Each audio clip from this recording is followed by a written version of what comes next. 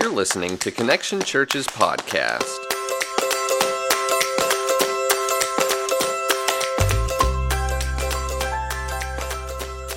Good morning. How's everybody doing? Very good. You excited? How about worship this morning? Pretty cool, wasn't it? That was good, man. That was good. God's here. God is faithful to do everything He promises, and one of the things He's promised is that where two or more gather in His name for His purposes, He's there. And so He's here this morning, and I'm excited about that. Before we jump into the Word, I do want to celebrate just a couple of things with you. One of those things is that this Sunday, is the 6th anniversary of our first Sunday service. So thought that was pretty cool. Wanted to let you know about that. And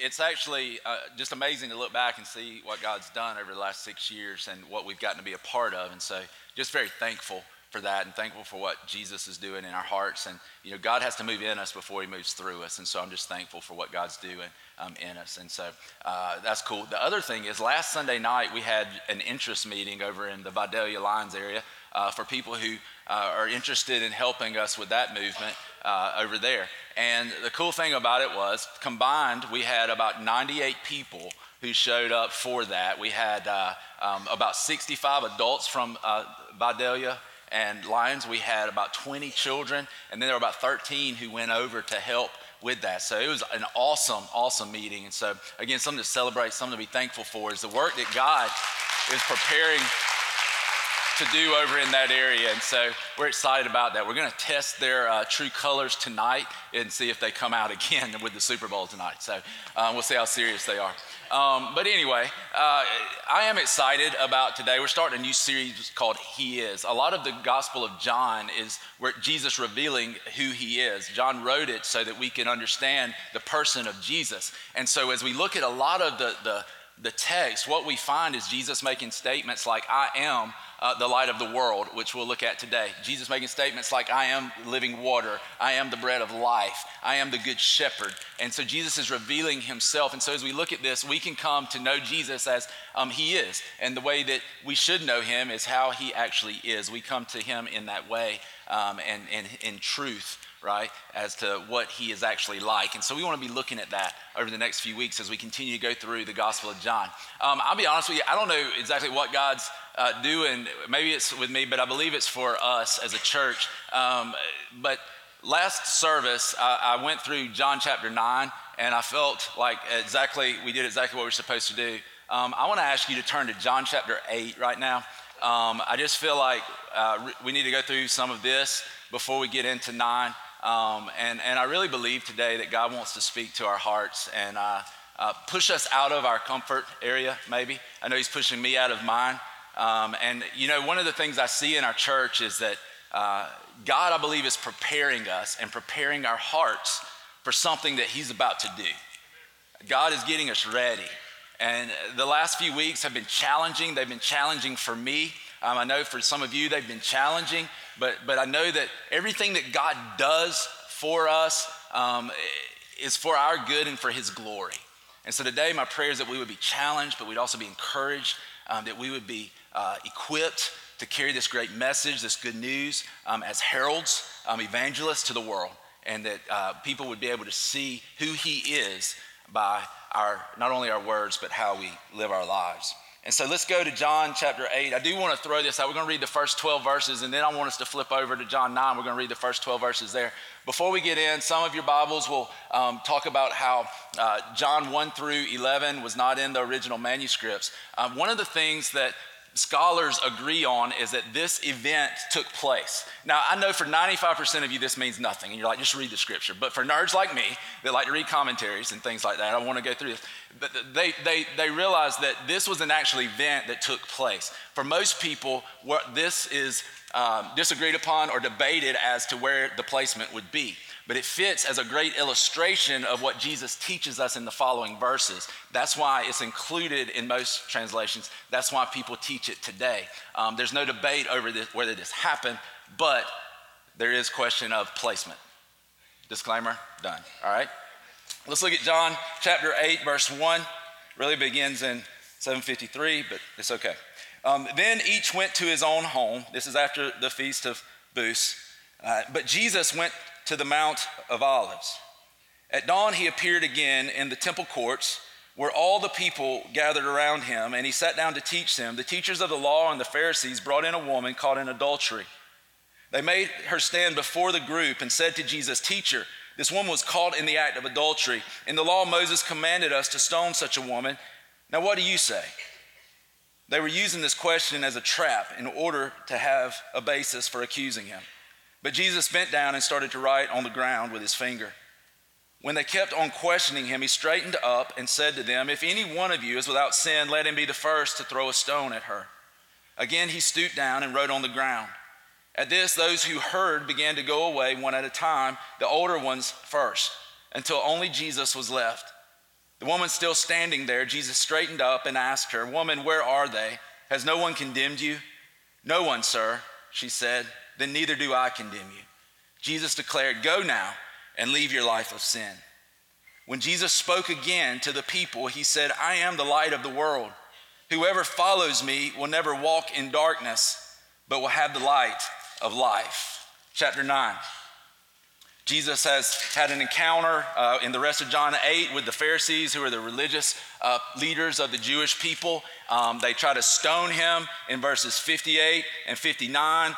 He slips away from them and leaves the temple grounds. And we pick up in John 9:1 where it says this, "As he went along," so after he leaves, "as he went along, he saw a man blind from birth. His disciples asked him, 'Rabbi, who sinned, this man or his parents, that he was born blind?' 'Neither this man nor his parents sinned,' said Jesus. 'But this happened so that the work of God might be displayed in his life. As long as it is day, we must do the work of him who sent me. Night is coming when no one can work. While I'm in the world, I am the light of the world.'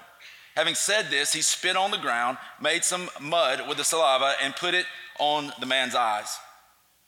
Takeaway from that is if you're going to spit, make mud, and put it on somebody's eyes, you better be able to deliver the goods, right? If not, game over. "Go," he told him, "wash in the pool of Siloam," which this word means sent. So the man went and washed and came home seeing. His neighbors and those who had formerly seen him begging asked, "Isn't this the same man who used to sit and beg?" Some claimed that he was. Others said, "No, he only looks like him." But he himself insisted, "I am the man." "How then were your eyes opened?" they demanded. He replied, "The man they called Jesus made some mud and put it on my eyes. He told me to go to Siloam and wash. So I went and washed, and then I could see." "Where is this man?" they asked him. "I don't know," he said. Well, let's pray. God, thank you so much for this time that we can open your word. God, I thank you for each person here, each heart, each soul that's represented. God, they're not a number, they're a name, and you know their name, and you know their heart, and you know every hair on their head. I pray, God, that you would speak to them, speak to me as we dive into your living word. Let it be convicting, let it be challenging, let it be encouraging, let it equip, let it send us forth in this mission you've called us to. Let us walk out of darkness, Lord, and walk in light. Let us follow you. Let us accept your invitation and the challenge to come after you. And let us lay down our lives and pursue you with everything that we have. God, whatever it is you're preparing us for, I thank you that we get to be a part of it. Shape us and mold us. Shape our dreams, shape our hopes, shape our longings so that they become your dreams, your hope, your longings for this world. In Jesus' name, amen. Amen. Well, see how much you pay attention to detail, but anybody notice anything different this week than last week? The beard, right? Yeah. Shaved it off. Here's why. There's a little story that goes with it. We were in Vidalia last week, and we were watching a video that we had shot the week before. And when I looked at the video and I saw me with a beard, I said, I don't really know if I like that, right? And so Monday morning, I got up and I started trimming, and then I just went a little more and just went a little more and just went a little more until finally I just shaved the whole thing off. And then I looked in the mirror and I went, I'm not sure that I really like that, you know? And then I realized I'm stuck with this mug. I'm just stuck with what I've got here, right? There's nothing, I can't hide it, I can't cover it, there's not much I can do with it. And so I realized I was stuck with it. Today I was sharing that story with the prayer team, and one of them said, well, I guess that's one good thing about getting older is your eyesight gets worse, and when you look in the mirror, you don't see yourself as clearly. And I was like, I guess, hey, she's definitely a glass half full kind of person, right? And so I was thinking about that and just thinking about today and thinking about this message and thinking about how we're talking about spiritual sight. And you know, the thing about it is when something goes wrong with our sight, we perceive it, we know. If we were to cut the lights out completely right now, there'd be no doubt that we were in the dark. No one would go, something different, right? I mean, we would know that it's dark and nobody would question that. The challenge comes in when we begin to look and ask ourselves, am I walking in spiritual darkness? What does it mean for me to walk in spiritual darkness? What does it mean for me to even to be spiritually blind? Okay, I think there's probably at least three groups of people here today. One group is maybe you're in a place where you're walking in the light. Maybe you are following Christ and you're walking in the light as he promises in John 8:12.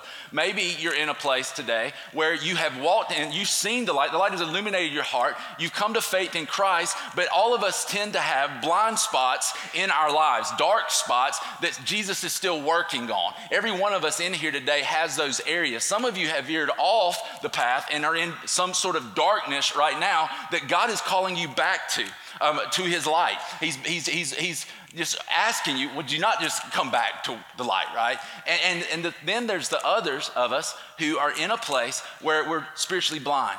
And what I mean by that is that we've never had our hearts illuminated to the reality of who Jesus is. Much like the Pharisees we read about in this text, much like you see throughout the Gospels, the Pharisees who they claim to see, they claim to have sight, they claim to have knowledge of God, and yet they couldn't recognize God when he stood in front of them. Their hearts were hardened towards that. Today, if you're in one of those three places, and we're all in one of those three, this is the thing I would say to you. I'm praying that if you are spiritually blind, that for the first time today, God would illuminate your heart and you would see clearly who he is. If you are in a place where you've got some darkness in your life, that God would illuminate that and we would begin to follow him and walk, illuminating blind spots and places and things that are robbing us of life and robbing us of being able to pursue God with everything that we have, robbing us of the fullness of what it means to walk in life with Christ. If you're in a place where you're following, man, maybe you're in a place, there's a sweet spot right now, then I hope you hear this as a warning, not to turn off into the darkness, not to look left or right, but to continue to fix your eyes on the author and perfecter of our faith so that you can walk with him and follow him. And I want you, wherever you're in spot 1, 2, or 3, wherever you're at, I want you to hear what I'm going to tell you today in love.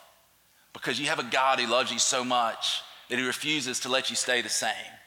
You have a God who loves you so much that he refuses to just not challenge and not push and not bring you closer to him. You have a God who has such a great purpose for you to spread his glory around the world that he won't let us settle and just become stagnant, but he continues to move and push and prod us by his Spirit to become more like himself. And so I want you to hear that today. As we look at the woman in John chapter 8, it's a remarkable story, and the thing about it is the Jews are not worried about upholding the law. What they're trying to do is trap Jesus in a contradiction. They're trying to get Jesus to do something that they can accuse him with. But Jesus is pretty smart, right?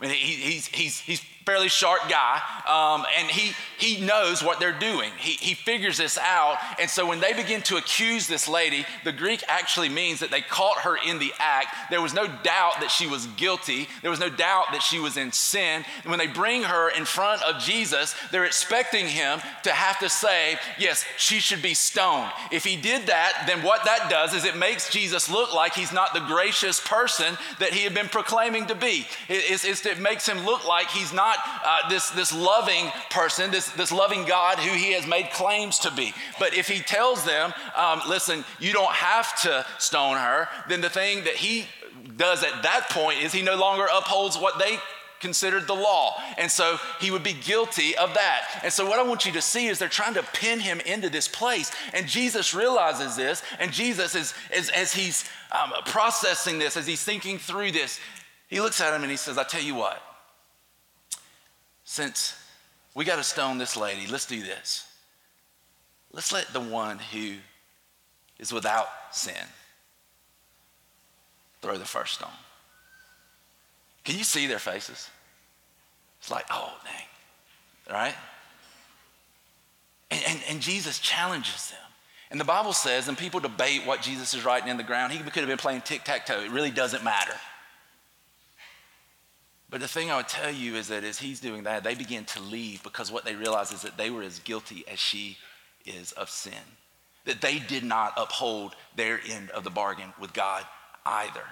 And see, here's what's cool, and I want you to hear this because I know this is for somebody here today. I think it's for all of you here today. If you can grab hold of this, it changes your life, it changes your perspective of God, and it gives you a reason to sing, it gives you a reason to worship, it gives you a reason to get up in the morning, it gives you a reason to live. The one person in this scene who had the power to condemn, the right to condemn, and the right to judge looked at her and said, "Where are those who condemn you?"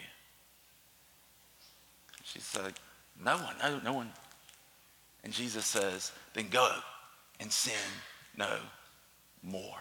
The one person who had the right to condemn, the one person who was innocent and could have cast the first stone, rather than casting stone and bringing judgment and bringing condemnation, he went to a cross and he died a bloody, excruciating death, and he took the wrath of God upon himself so that you and I would never have to go through that judgment. And so if you're whoever you are today who's walking in this darkness of condemnation, there's your light. Begin to follow the one who made a way for you to come into the light. Begin to follow the one who made a way for you to leave the darkness. See, when we look at John chapter 8, the whole thing is about spiritual darkness. When Jesus says, "I am the light," he's saying, I'm the light that illuminates the spiritual darkness, the moral darkness of the world. He's specifically talking about this type of sin, moral sin. It's an immorality that he's addressing. And what he tells us is if you will follow me, I can give you freedom from moral darkness. I can illuminate your heart in such a way that you can be set free from that. In fact, I want you to look over in John chapter 8, verse 31. Jesus is arguing with the Jews. He tells them a couple of times, you're going to die in your sin. No wonder that they didn't like him, right? In verse 31, it says, to the Jews who had believed him, some of them had begun to come to faith, even though it's kind of a shallow faith. Jesus said, if you hold to my teaching, you're really my disciples. Then you will know the truth, and the truth will set you free. See, here's the reality for most Christians in here today. You have mentally assented to these verses, but experientially, most of your life has been void of this verse. You've come to a place where you would say, yes, the truth sets me free. And we think about that as just forgiveness of sins. I mean, that's great, that's awesome, but that's not the whole point. See, we've got to get to a place where we realize one thing. We realize that what we have been saved for is as important as what we have been saved from.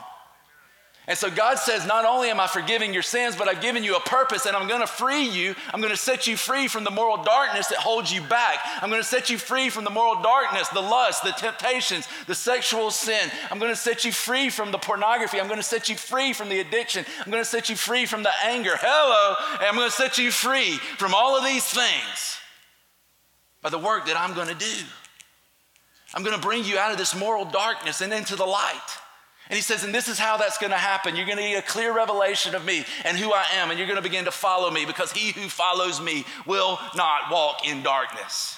And he says, if you'll hold to my truth, what is his truth? What he's been saying the whole time, the gospel. If you'll hold to my teachings, that you've been separated from God, but I've come to give you life. I've come to be the bridge between you and God. I've come so that you could have life. The thief, he comes to kill, steal, and destroy, but I've come that you could have life and have it abundantly. He said, if you'll hold to my teachings about who I've said you are, the whole Bible teaches us that once we come to faith in Christ, we're no longer sinners, we become saints. The Bible teaches us that even if we were an adulterer, if we come to Christ, God cleans us up and he gives us this right standing with himself. If we've been addicted, he says, listen, I'll clean you up. I'll give you right standing with myself, because God no longer sees you through the lens that you've created. He gives you a new lens that allows you to be seen by him through Christ. And so I want you to see this. How do we walk in freedom? Because everybody in here has some sin, some moral darkness that tends to creep up on you. For some of us, it's pornography. For some of us, it might be gossip. For some of us, it might be lying. For some of us, it might be a trap of money and performance. Many of us, it's achievement and what we can gain and what we can do. And all of our hopes are propped up on those things. And we need to come to this place of realizing that we can, one, walk in truth and walk in freedom. But how do we do that? We do exactly what Jesus said. Hold to my teachings. So that when everything around you begins to tell you something different, you go back to his word. When everything around you tells you that it's okay to cheat on your taxes, hello tax season, you go back to his word and go, no, I'll be better off if I don't. When everything in you tells you to do, just take a little shortcut at work, nobody will know. Something in here says, you're my child, don't do that. When you're tempted to click on the computer, you're tempted to go to something that's not there. You remember you're a son of God, a son of the King who loves you. You don't have to find acceptance through some make-believe relationship on a computer screen. You found acceptance through Jesus Christ. And when you begin to see the glory of that relationship, what begins to happen is all of these things that were so attractive begins to fade and they begin to go away. And you begin to see that they lose their shine because the glory and the brilliance of God begins to shine so much brighter in your life. And we begin to see and we begin to walk. And Jesus says, I am the light of the world. A revelation of me, a walking after me will begin to illuminate your path. You begin to see things clearly, those things that promise life. Listen, they won't be so enticing anymore. And it is a process and it is a path and we all battle it every day. And yet the further we walk, the more we stay in the light, the more we hold to his teaching, the more we begin to see the truth and what things really are. See, here's the reality, people. Listen. You will never turn away from the bitterness of sin until you have tasted the goodness of God. But once you've tasted the goodness of God, everything else begins to taste bitter. It's just not as good. I'm not telling you become perfect. But what I'm telling you is that when you begin to go back into that moral darkness, what begins to happen in you is there's something that says this just isn't nearly as good. This isn't as fulfilling. And so that no relationship, nothing that we can put in our body, nothing that we can adorn ourselves with. I don't know why I said adorn. I should have just said put on, right? But nothing can make us feel what we feel when we are in Christ. Once the darkness has been illuminated and we've tasted that the Lord is good, the Bible says crave pure spiritual milk. Go after Jesus. Go after him hard. Run hard and fast after him and continue to drink deeply and be nourished in your relationship with him and in life and find the fullness of life. We hold to his teachings. We hold to the truth. See, many of us can't live out the gospel because we simply can't accept what it says. That one, we were sinners. And in fact, if left to ourselves, we're still sinners, not perfect. But two, that Jesus made a way for us to come to God and that through him he's given us righteousness. If we could see ourselves that way, we could begin to live that way. If we could see ourselves that way and realize that because we've been made pure and whole on the inside, because God's given us righteousness, and then he gave us his spirit, that we have a power in us that's greater in us than what's in the world, then we can come to a place of living in victory and walking in freedom and glorifying God and fulfilling his purpose, no longer held back by the darkness of this world, no longer held back by the shackles of sin, no longer bound and miserable by the things that trip us up, but able to see and walk clearly because Jesus gave himself and gave his spirit to illuminate our path. And he gives us a way of doing that.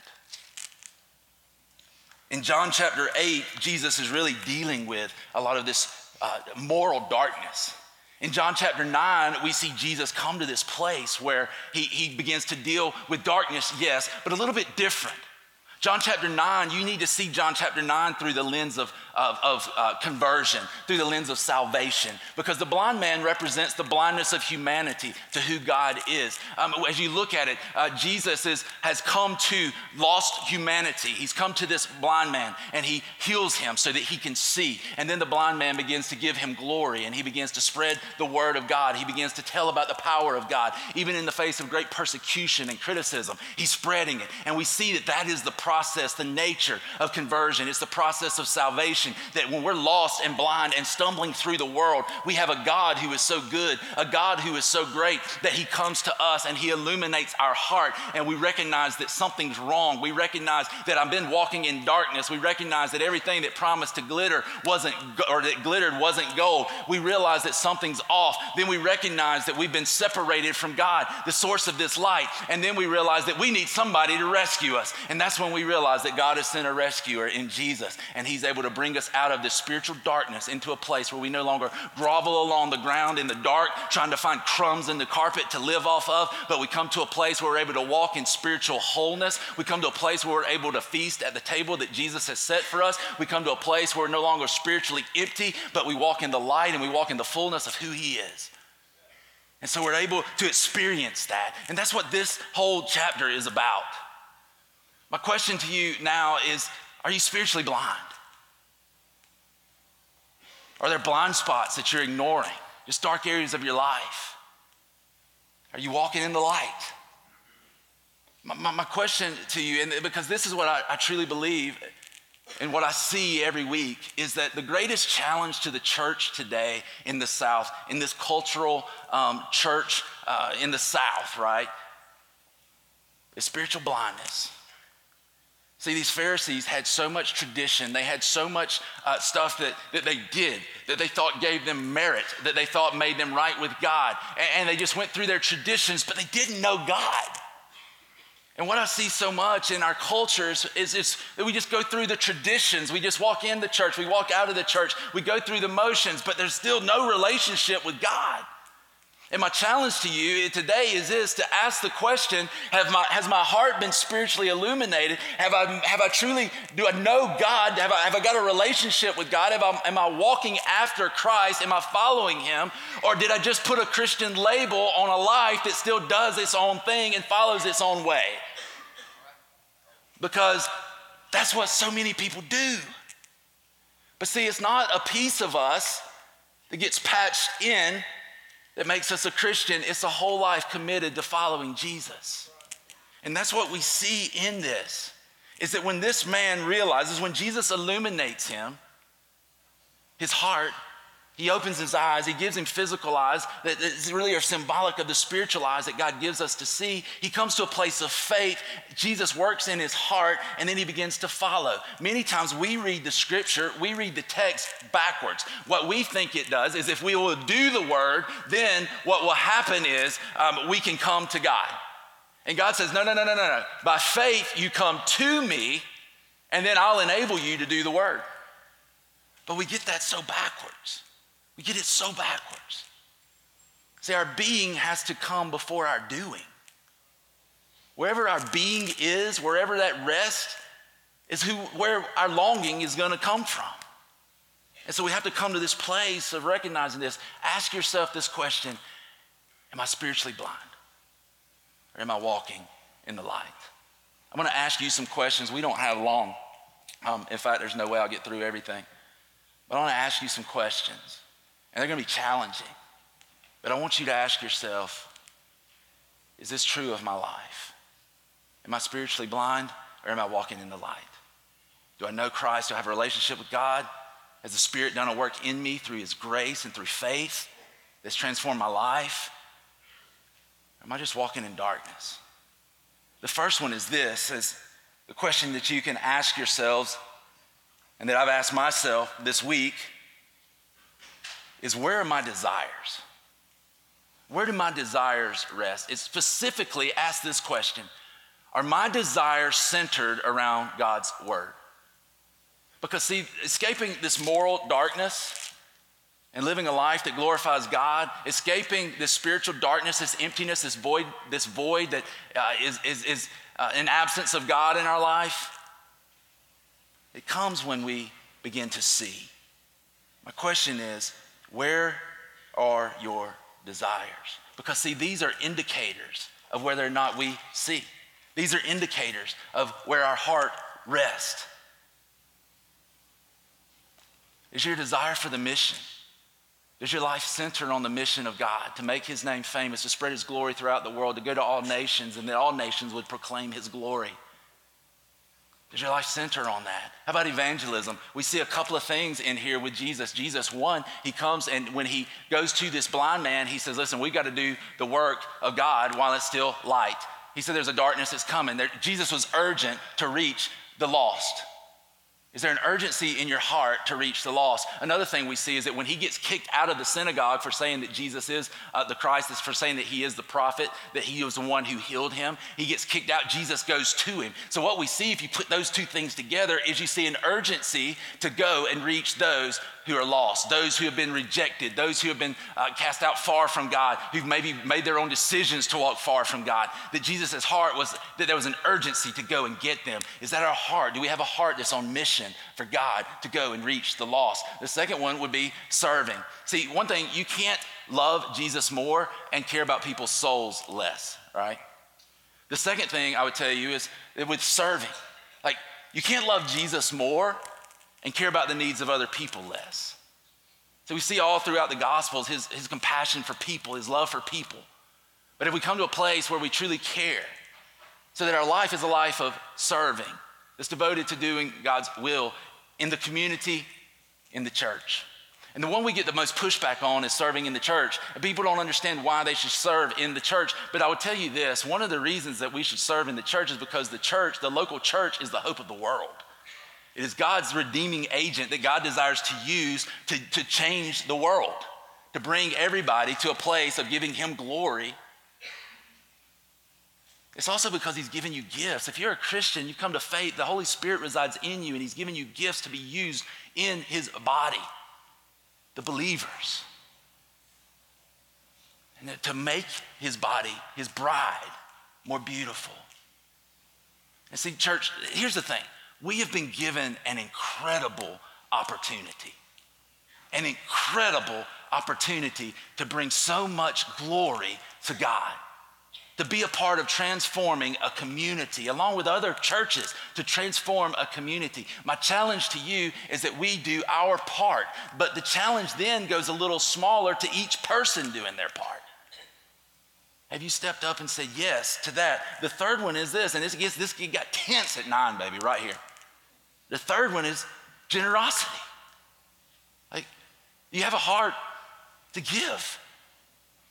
Is there something in you that wants to give to others, that wants to give to the church, that wants to support the vision? Because one of the reasons we would give is because we believe in the vision of the local church, what Jesus said is going to redeem the world. We come to a place where our hearts are generous. And people get pushed back. But see, God loves you so much that he asks us to give. He calls us to be generous. One, because he gave and we need to become like Christ. He gave himself. And two, because he knows it's the number one competitor for our heart. That's why Jesus taught so much about money. He knew materialism would be the one thing that would take us off the path, take us out of the light. His love and concern and care for the world so much that it begins to rob us of the life that Jesus wants us to have. And God calls us to give. He calls us to be generous. It's an indicator of our heart, of where our heart is. Where our treasure is, there's our heart also. The fourth one's community. It's another indicator. Like, do you have a desire for community, a desire to walk with people who are going the same direction you are? Or not? Because here's the thing, I'll be very honest with you. For me, community is not like natural for me.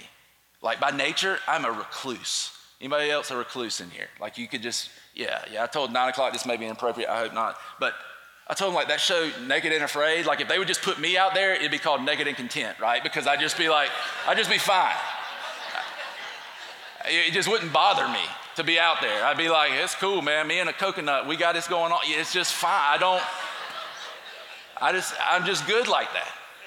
But even for me, the thing that I realize is I crave community with my Connect group.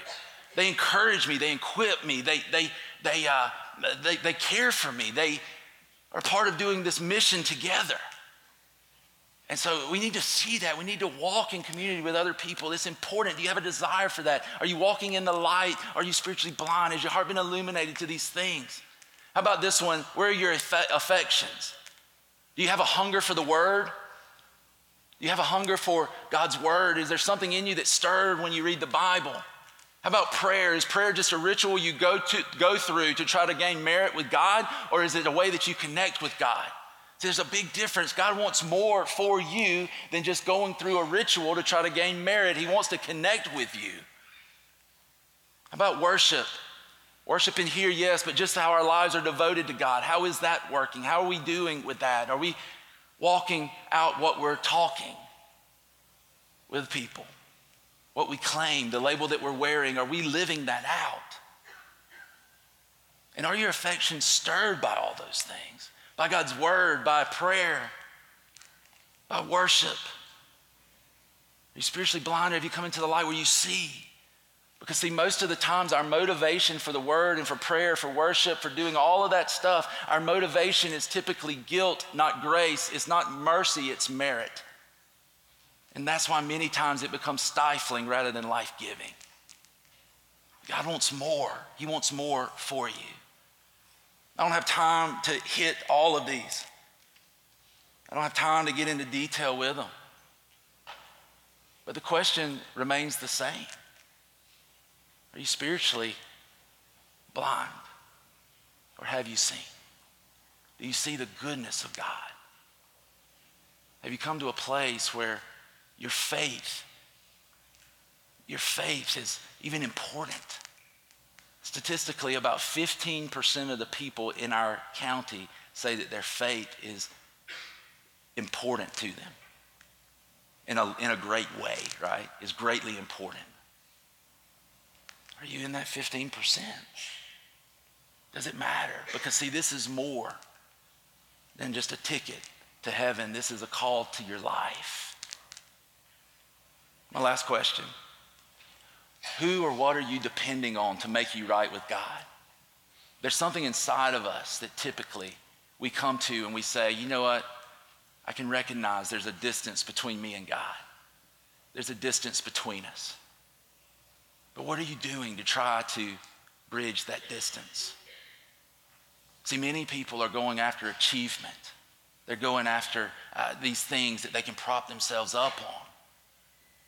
If I were to say it in just in a nutshell, it's trying to stack up enough good chips to somehow impress God so that we can be okay with him.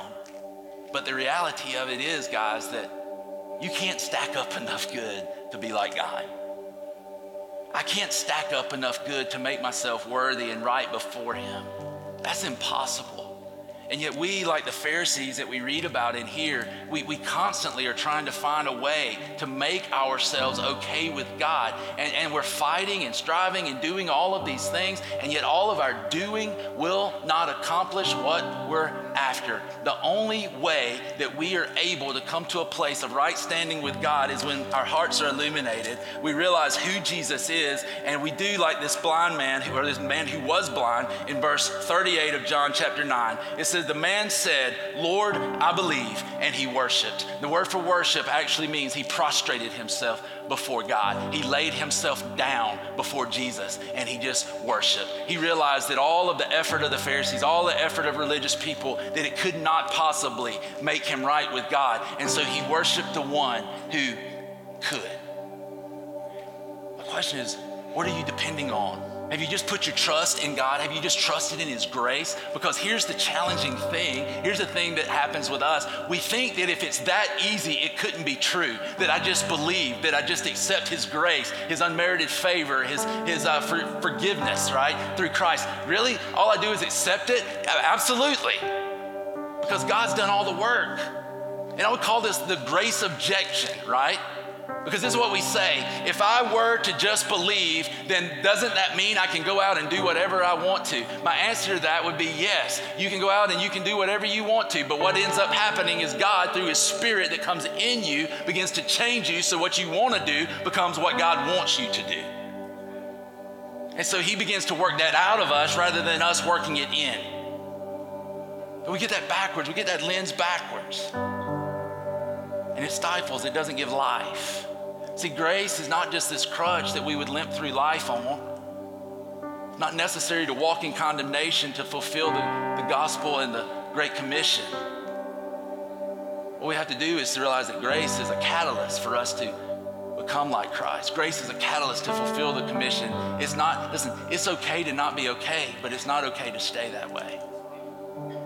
Because God's grace becomes the motivation and the catalyst in our lives to move us and propel us on. It becomes the motivation because we realize I could have never done this on my own. I could have never made myself right with God. And so we begin to worship him, and our life devotion becomes worship of him, and we begin to walk a different way. It's also a catalyst because when he cleans us up and he makes us right in his sight, he gives us his spirit. His spirit indwells us, and the Spirit of God begins to move us in a different direction, and we begin to follow. It doesn't mean that everything's just all peaches and cream. It doesn't mean that there's no struggle inside. When we went to Minneapolis and we went to all these different types of restaurants, and we went to a mosque, we went to a Hindu temple, we went to all these different things, and for 3 days we ate all these different foods from all these different countries and ethnic groups, and as we were eating, about the second day, I had like an internal, like international conflict going on in my stomach.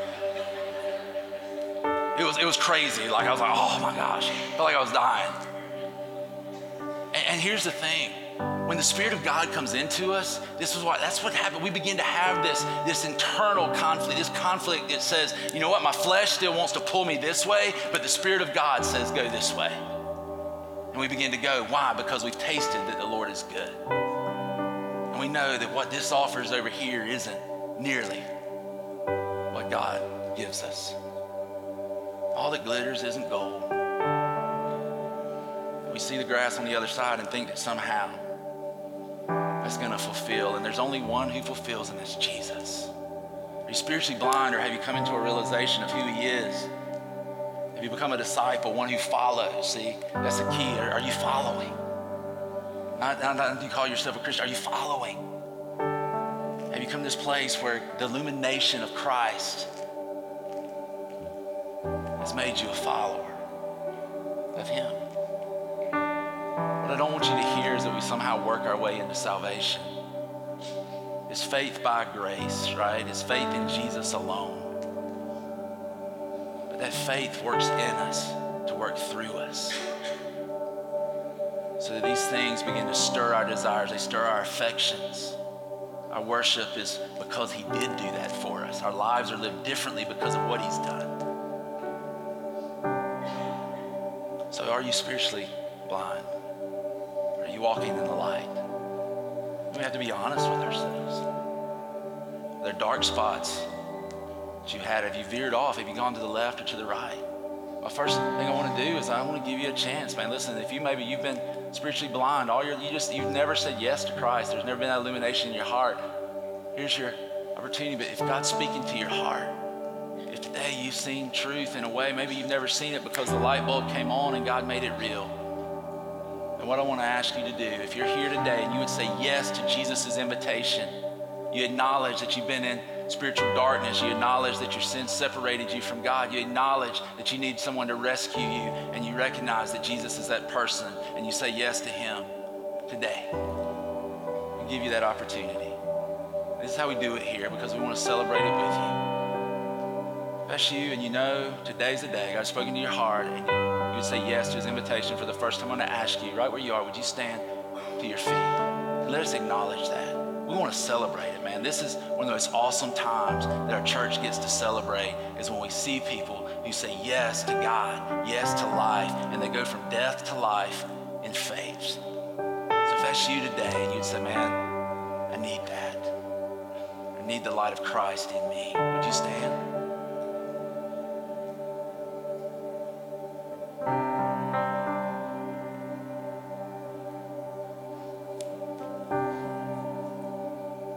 Next question is this then. Amen.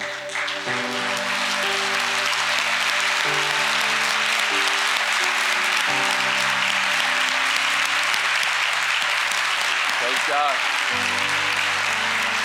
Billy, John, somebody. We just want to pray with you, brother. Amen. That's awesome right there, dude.